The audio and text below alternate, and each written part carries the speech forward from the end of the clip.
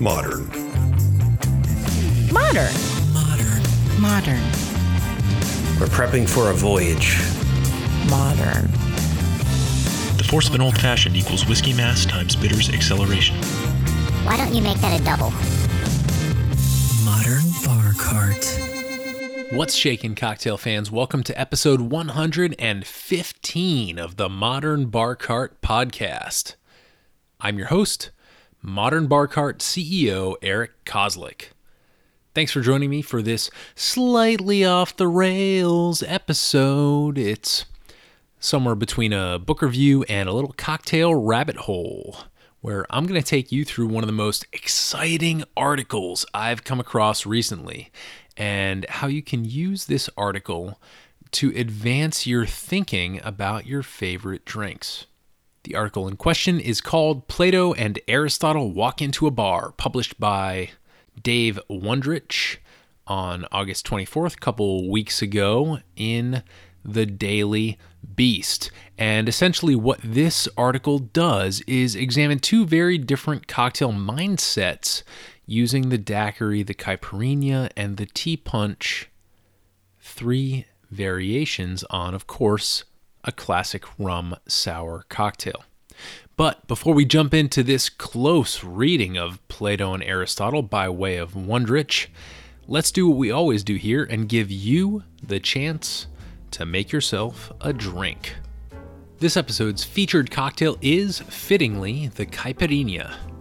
And before I read this article, if you'd walked up to me and asked me to explain a caipirinha, I would have said, well, it's basically a rustic daiquiri made with cachaça instead of rum. Cachaça, for those of you who aren't familiar, is a pot-distilled rum moonshine from Brazil made from fresh cane juice in the tradition of rum agricole and clarin. So it's got a lot of local character and tends to reflect the terroir of the region and the hand of the maker, more so than most industrial or large production rums out there. The coolest thing about the caipirinha, as Mr. Wondrich states, is that there's no ideal caipirinha recipe, just technique. He begins by describing the unique way in which a lime is prepped before making this drink. Essentially, what you do is you cut off each end, the Arctic and the Antarctic, as he puts it. Then you cut the lime in half down the middle the long way and remove the white stem line from the center of each half using a shallow V-shaped cut. What you're left with is two halves of a lime that are just begging for the muddler. We'll get to that in just a second. Now, later on, I'm going to try to avoid plagiarizing Dave's whole article, but I thought his comments on the caipirinha were just too good. So here's his instructions for making one. Quote, take a big double old-fashioned glass, a bucket glass as it's known, and put a heaping teaspoon of plain white sugar into it, and maybe two depending on how big and juicy your limes look and how much cachaça you think you're gonna pour in there. Grab one of the lime halves and put it in the glass, skin side down. Now take your muddler, the only specialized tool you need here, and press the hell out of it. Without the woody stem, you'll be able to neatly extract all the juice. At the same time, you'll be grinding the skin into the sugar, flavoring it with some of the bitter lime oil. You want that. Now, the cachaça. You want the clear kind. If you can spring for an artisanal one, such as Avua or Novo Fogo, so much the better. If not, one of the cheap commercial ones will still get you where you need to go. How much do you put in? The answer, I suppose, is how much do you want to drink?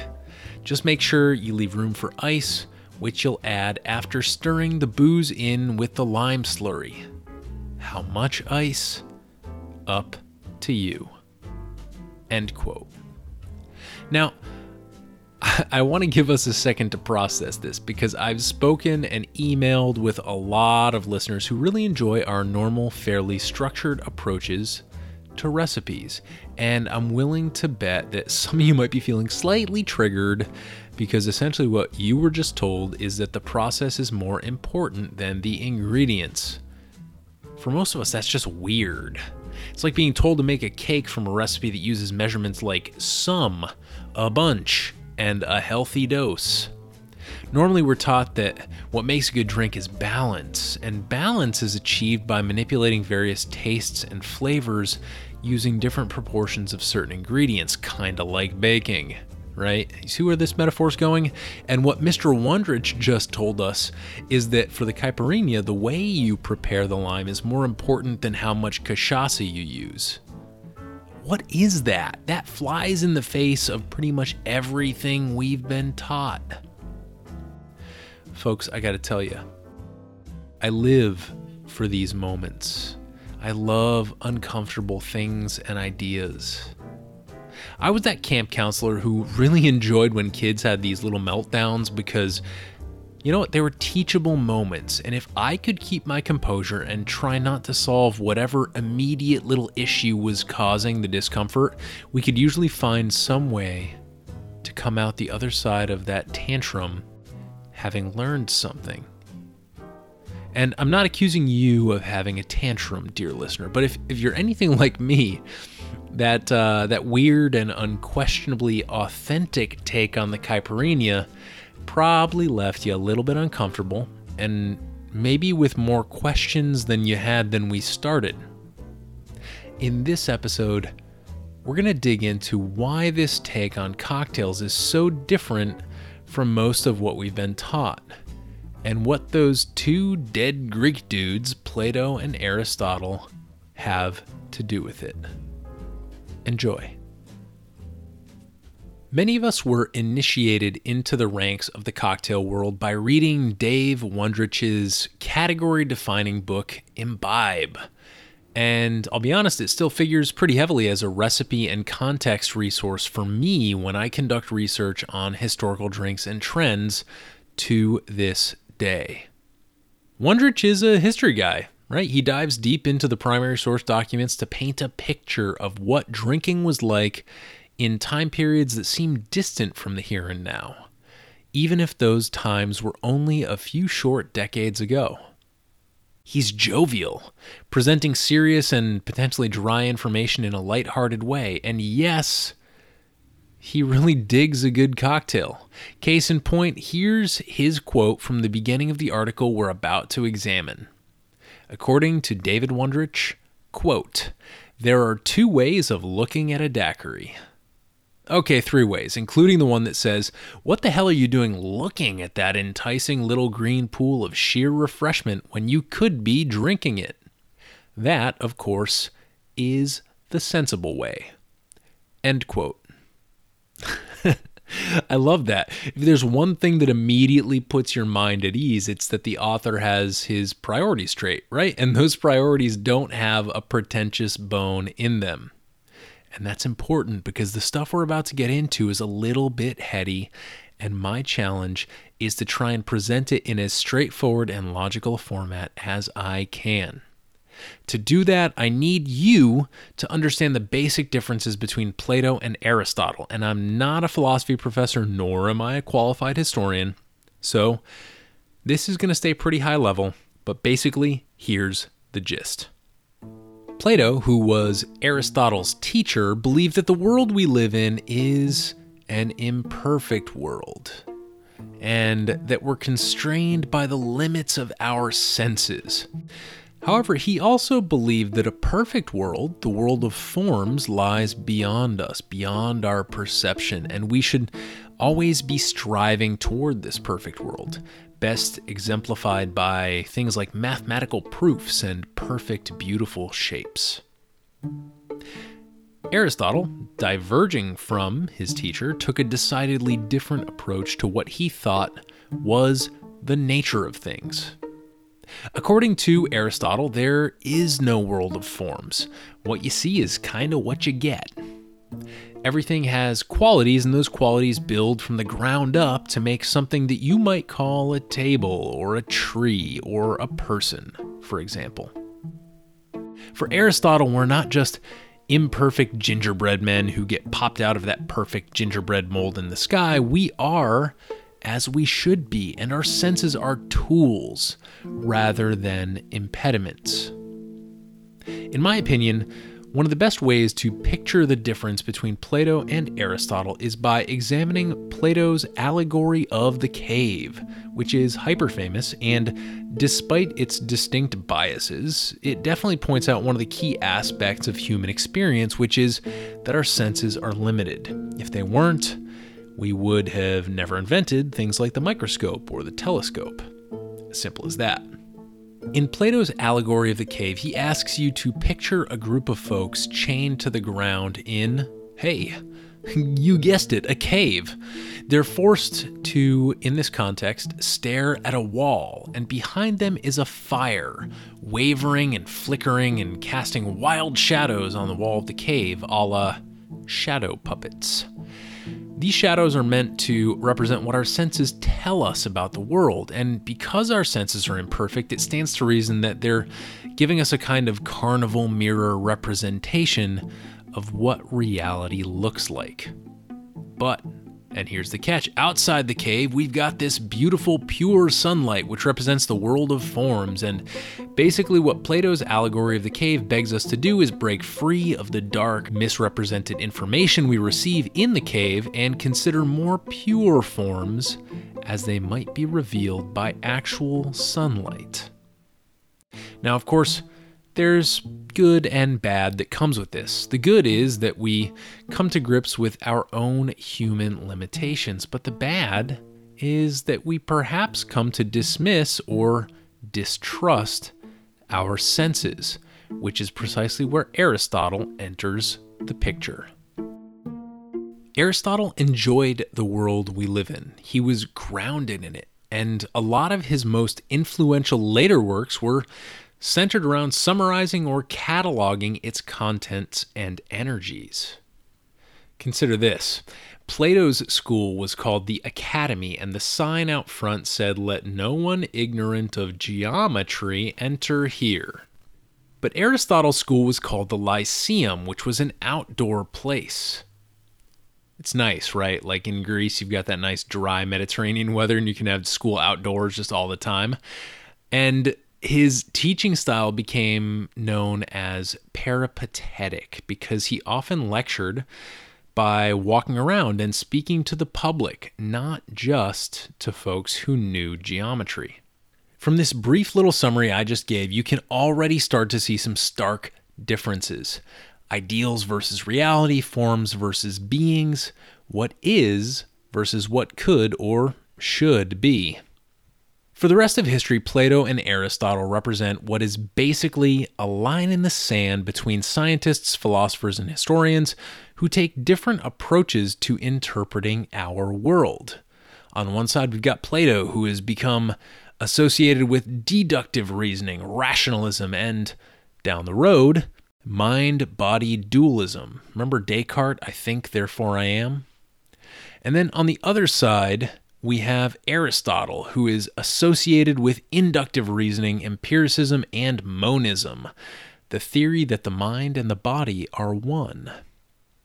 Now, I'm not done talking about Plato, Aristotle, and their ideas, but I can feel your eyes starting to glaze over.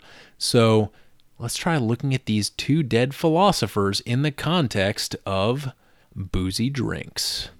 To do that, I'd encourage you to take a quick look at a cocktail called the Old Pal. The formulation for this drink is 1 ounce of rye, 1 ounce Campari, and 1 ounce dry vermouth. At face value, you might say, hey, this kind of looks like a riff on a Negroni or a Boulevardier, which would be correct. It absolutely is that. And yet, there was a point in time when folks looked at the Negroni and or the Boulevardier and said, hey, that's just a riff on a martini or a Manhattan. It's booze, bitters, and vermouth. And undoubtedly, they were also correct. What you're seeing here is either a progression or a digression, however you'd care to look at things, between what we might call an original cocktail and its downstream derivatives or descendants. And if you do the work of researching cocktails diligently over the course of many years, you may very well come to the conclusion that all drinks can be traced back to a handful of original, indivisible cocktail formats. This is the overarching thesis of a popular new book called The Cocktail Codex, written by bartender Alex Day of Death & Co., along with several co-authors also from that establishment. In truth, the Cocktail Codex is much more nuanced and complex than I'm making it out to be, for sure, and Dave Wondrich also tips his cap to these gents in his article. But you've got to admit, this approach to cocktails seems extremely platonic. Think about it. You're essentially boiling the cocktail world down to a few pure shapes or formats like the sour or the old-fashioned or the martini, and declaring these holy flavor combinations as the pure ruling forms around which the people and ingredients of our cocktail universe should revolve. If the sign above Plato's Academy read, "Let no one ignorant of geometry enter here," we might modify it for our purposes to say, "Let no one ignorant of the golden sour ratio enter here." One thing I should point out is that Plato is not a big fan of chaos. In fact, despite hailing from Athens, he was adamantly against democracy. In his seminal work, The Republic, he actually advocated for the people to be ruled by a philosopher king who would kind of decide what was best for everybody in society. Like it or not, most bar managers tend to agree with Plato.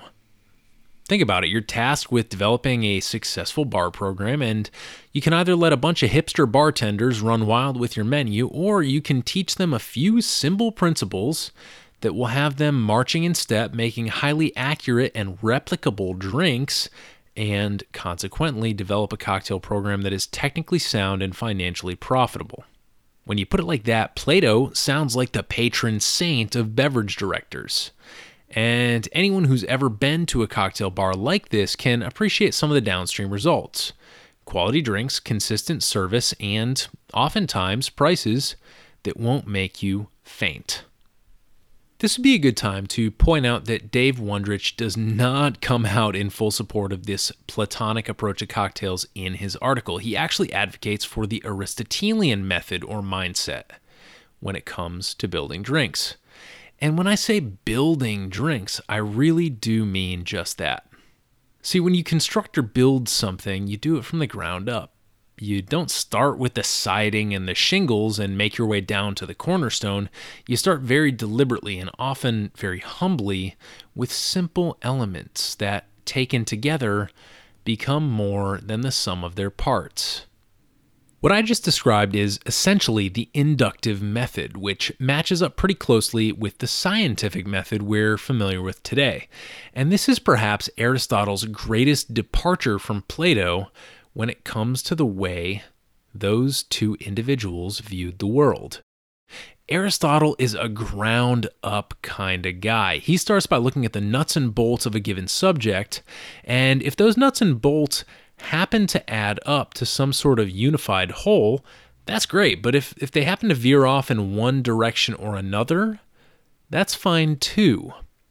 Remember, Plato's all about perfect forms, but Aristotle is more about looking at what's right in front of us and trying to understand that as best we can. This brings us back to the central thought experiment of Dave Wondrich's article.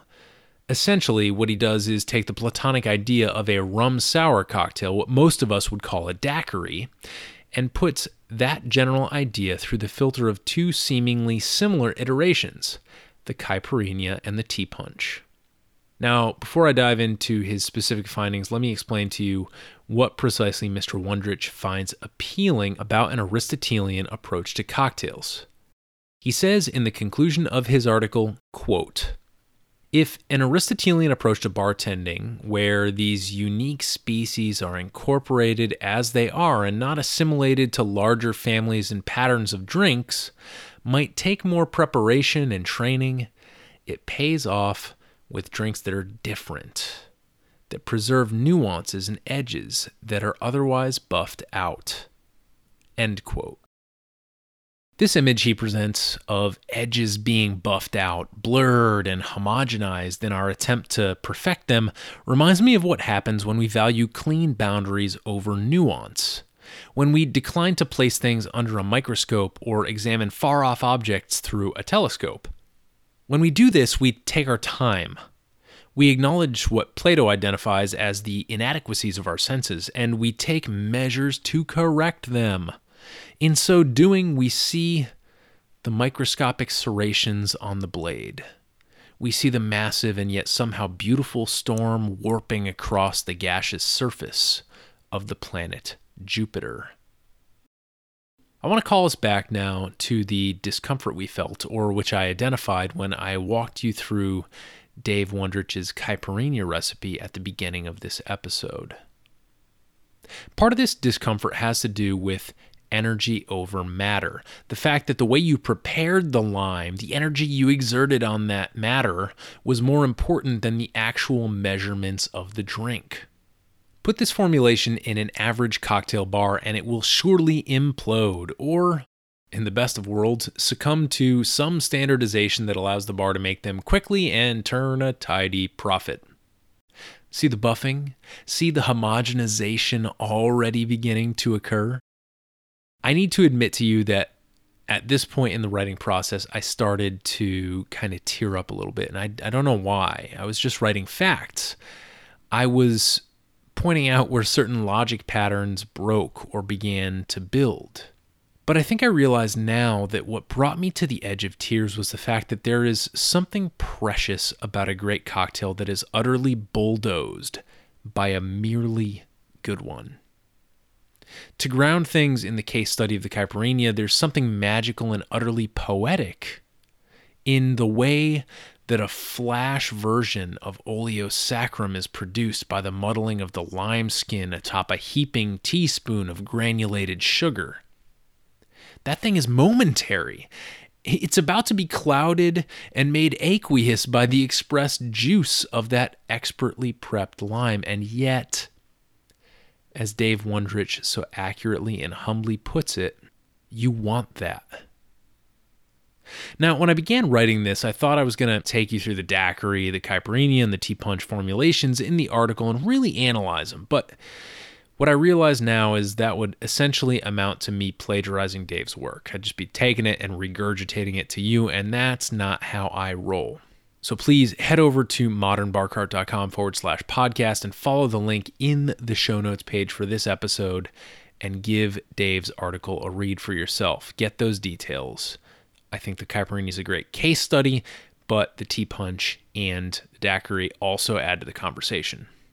Maybe you'll agree with me and with Dave in thinking that an Aristotelian approach to building drinks is desirable and preserves certain details that can be lost in our attempt to templatize and standardize everything we make. But then again, perhaps you'll take a different view.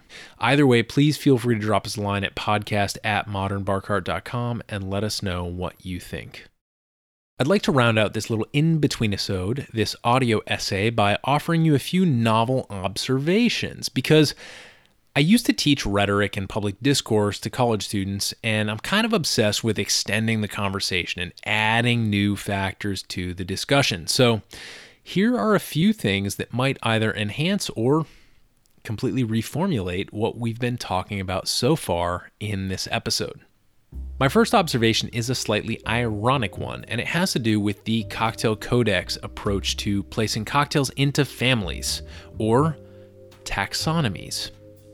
In the scientific world, we might compare this to the kingdom, phylum, class, order, family, genus, species approach to naming things like animals, plants, fungi, and little microscopic bugs, right?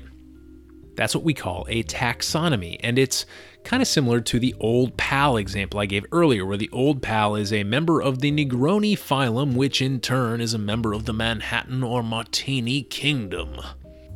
We've got this nesting dolls paradigm, which helps us to understand which cocktail is a subset of which other more essential cocktail, and that's useful. But if you recall, following Dave Wondrich's lead, we lumped this under a Platonic approach to cocktails because it tried to group things under the essential forms from which they derive their characteristics. But here's the irony. Aristotle was the dude who spent time trying to organize things into taxonomies. Plato didn't care about that stuff. Plato was all like, world of forms, I rest my case. Give me a triangle. Boom. It's beautiful. Look at that beautiful triangle. I'm sure he sounded just like that. But Aristotle was the guy who tried to collect basic characteristics and add them up to create larger classes or categories from them. Still, I don't think this wrecks Dave's argument. The divide is still pretty clear. An Aristotelian bartender gets chained to the rock in Plato's allegory of the cave and yet finds ways to take delight in the shadows on the cave wall projected by the fire behind him, even as he strives to classify and understand those shadows. The other big complicated point I want to make about this article is how this debate will inform cocktails of the future. And there are two major things I want to point out. One has been rattling around my head since our recent interview with Derek Brown and Bob Ewell, where we spoke about the Star Trek model of cocktails for the future. If you've ever watched Star Trek The Next Generation, you know that there's one phrase that Captain Jean-Luc Picard, played by Patrick Stewart, utters more than almost any other phrase besides, "Make it so, number one." And that phrase is simply, "Tea, Earl Grey, hot." He speaks this phrase to the Amazon Alexa of his day. It's the ship's computer that always is listening and is capable of spitting out pretty much any pre-programmed food or drink from a device they call a replicator. You can already see the arc of science bending in Plato's direction here. The tension I want to identify is that if you lean toward the replicator approach to flavor, you're at risk for losing all of the terroir and the regional charm that Wondrich identifies in his article, as he carefully and lovingly describes the different methods for making 3 takes on a rum sour. For him, and I'll be honest, for me, that nuance, that charm and character is everything. And I'm happy to abandon consistency in its pursuit. Because if we end up receiving identical cocktails from a computer algorithm that optimizes for purity over character, I'm just not interested. We already live in that world. And if that's what you want, there are lots of cans and bottles with twist tops and pull tabs waiting for you to open them next time you take a trip to the Costco or to the corner store. The last thing I'll address here is where this conversation might be headed. After all, we're still talking about 2 philosophers who've been dead for millennia. So I think I can extrapolate out, maybe 10 years. Give me 10 years, all right? Given what we've talked about during this episode so far, one interesting corollary to our Aristotle-Plato argument comes from our friend Paul McDonald, who's an excellent bartender in Philadelphia and whom we spoke to about his innovative Fibonacci sequence cocktails. He's been formulating cocktails based on the Fibonacci sequence for the past several years, and although he is the first to admit that most of his boozy intellectual attempts at this paradigm are somehow modeled on classic cocktails, if you really break them down, you know what? To me, there's still something novel about the approach. It says, hey, here's a thing that's not a classic cocktail ratio, but we can still use it to innovate, riff on, and modify what we already know about the cocktail world. And if this sounds familiar to you, well, it should. It's jazz. This is the jazz version of what we're talking about, which relies equally on technical skill and improvisational spontaneity. If you haven't listened to our interview with Paul, head over to episode 81 of this podcast and check out all the awesome insights he has to offer. It's fantastic, and my favorite part of the discussion is when he talks about disrupting linear flavor experiences, which is what we actually strive for most of the time when we're talking about these classic set number of cocktail forms. They're all kind of structured around these linear flavor experiences. So what happens if we seek to disrupt them? Bom, bom, bom. That's why we call this extending the conversation. The last thing I'll leave you with here is an area of inquiry and experimentation that I've been kinda obsessed with lately. And that area is embodied or embodiment psychology and biology. This topic jumps Plato and Aristotle and veers real deep into the various subdisciplines that developed after them. We're talking centuries and centuries and multiple centuries after them. But there is one really compelling sentence that hooked me on the idea, and maybe it'll hook you. And that sentence is, you don't need a brain to have a mind. What? Ooh, hold up. What is the, you don't need a brain to have a mind? This is crazy talk. But stay with me here. This assertion follows Aristotle's bottom-up principle of analysis. And basically what it means is that, remember all those little proto-organisms that are our distant ancestors? You know what? They're linked to us, even though they don't have a brain. We developed that particular organ pretty deep into the game, but they were still able to sense, to adapt to their surroundings, and to react to stimuli based on various inputs from their environment. Now, most of you would be correct in wondering what this has anything to do with cocktails. So I'm not going to play coy. I'll just come out and tell you. Remember back when we called Plato a mind-body dualist and Aristotle a monist? Well, if you believe in the statement, you don't need a brain to have a mind, then what you're saying is definitively that Aristotle is right. Everything is built from the bottom up using our senses, and even animals without our advanced capacities, those little bugs and bacteria from which we evolved, still have some sense of experience, even though it's not what we would call an experience per se. This is admittedly a very, very deep cut in a cocktail podcast. So I'll save most of it for a future episode where we can have an expert on, but the upshot is this, especially in this hyper health conscious time that we live in, it's pretty easy to criticize cocktails in particular and alcohol in general because, they're bad. They're not healthy. We've got alcohol, we've got sugar. It's just not good for you. But think about this. If we're to believe in bottom-up principles and to subscribe to the Aristotelian version of things, there's some value in letting our body consume a substance and communicate that value to us. It doesn't all need to be dictated from the top down as Plato would have it.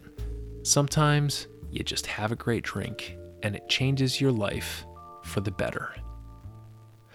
I'm Modern Bar Cart CEO Eric Kozlik. This has been a strange episode of the Modern Bar Cart podcast. We'll be back next time with more great interview content to thrill and educate you. But until then, just think about Plato and Aristotle walking into a bar. Cheers.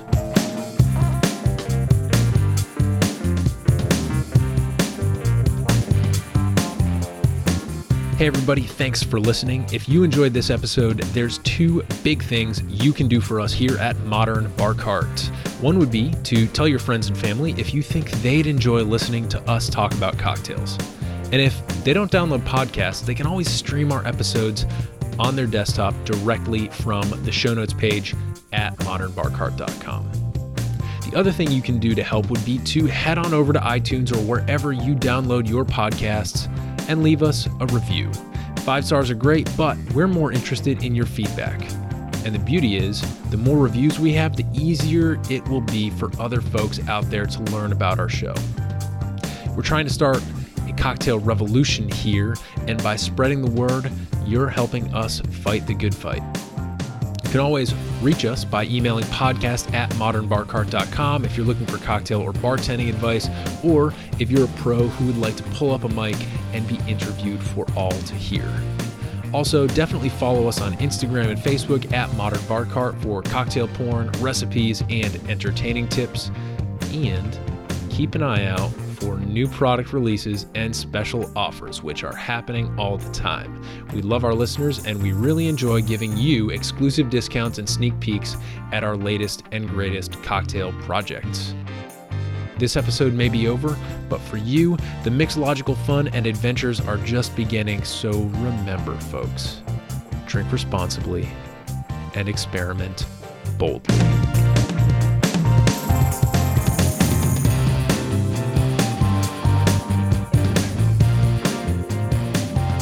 This episode was made possible with editing and production assistance by Samantha Reed, some excellent Aristotelian and Platonic cocktail insights by David Wondrich, and a little bit of ranting, article reviewing magic by yours truly.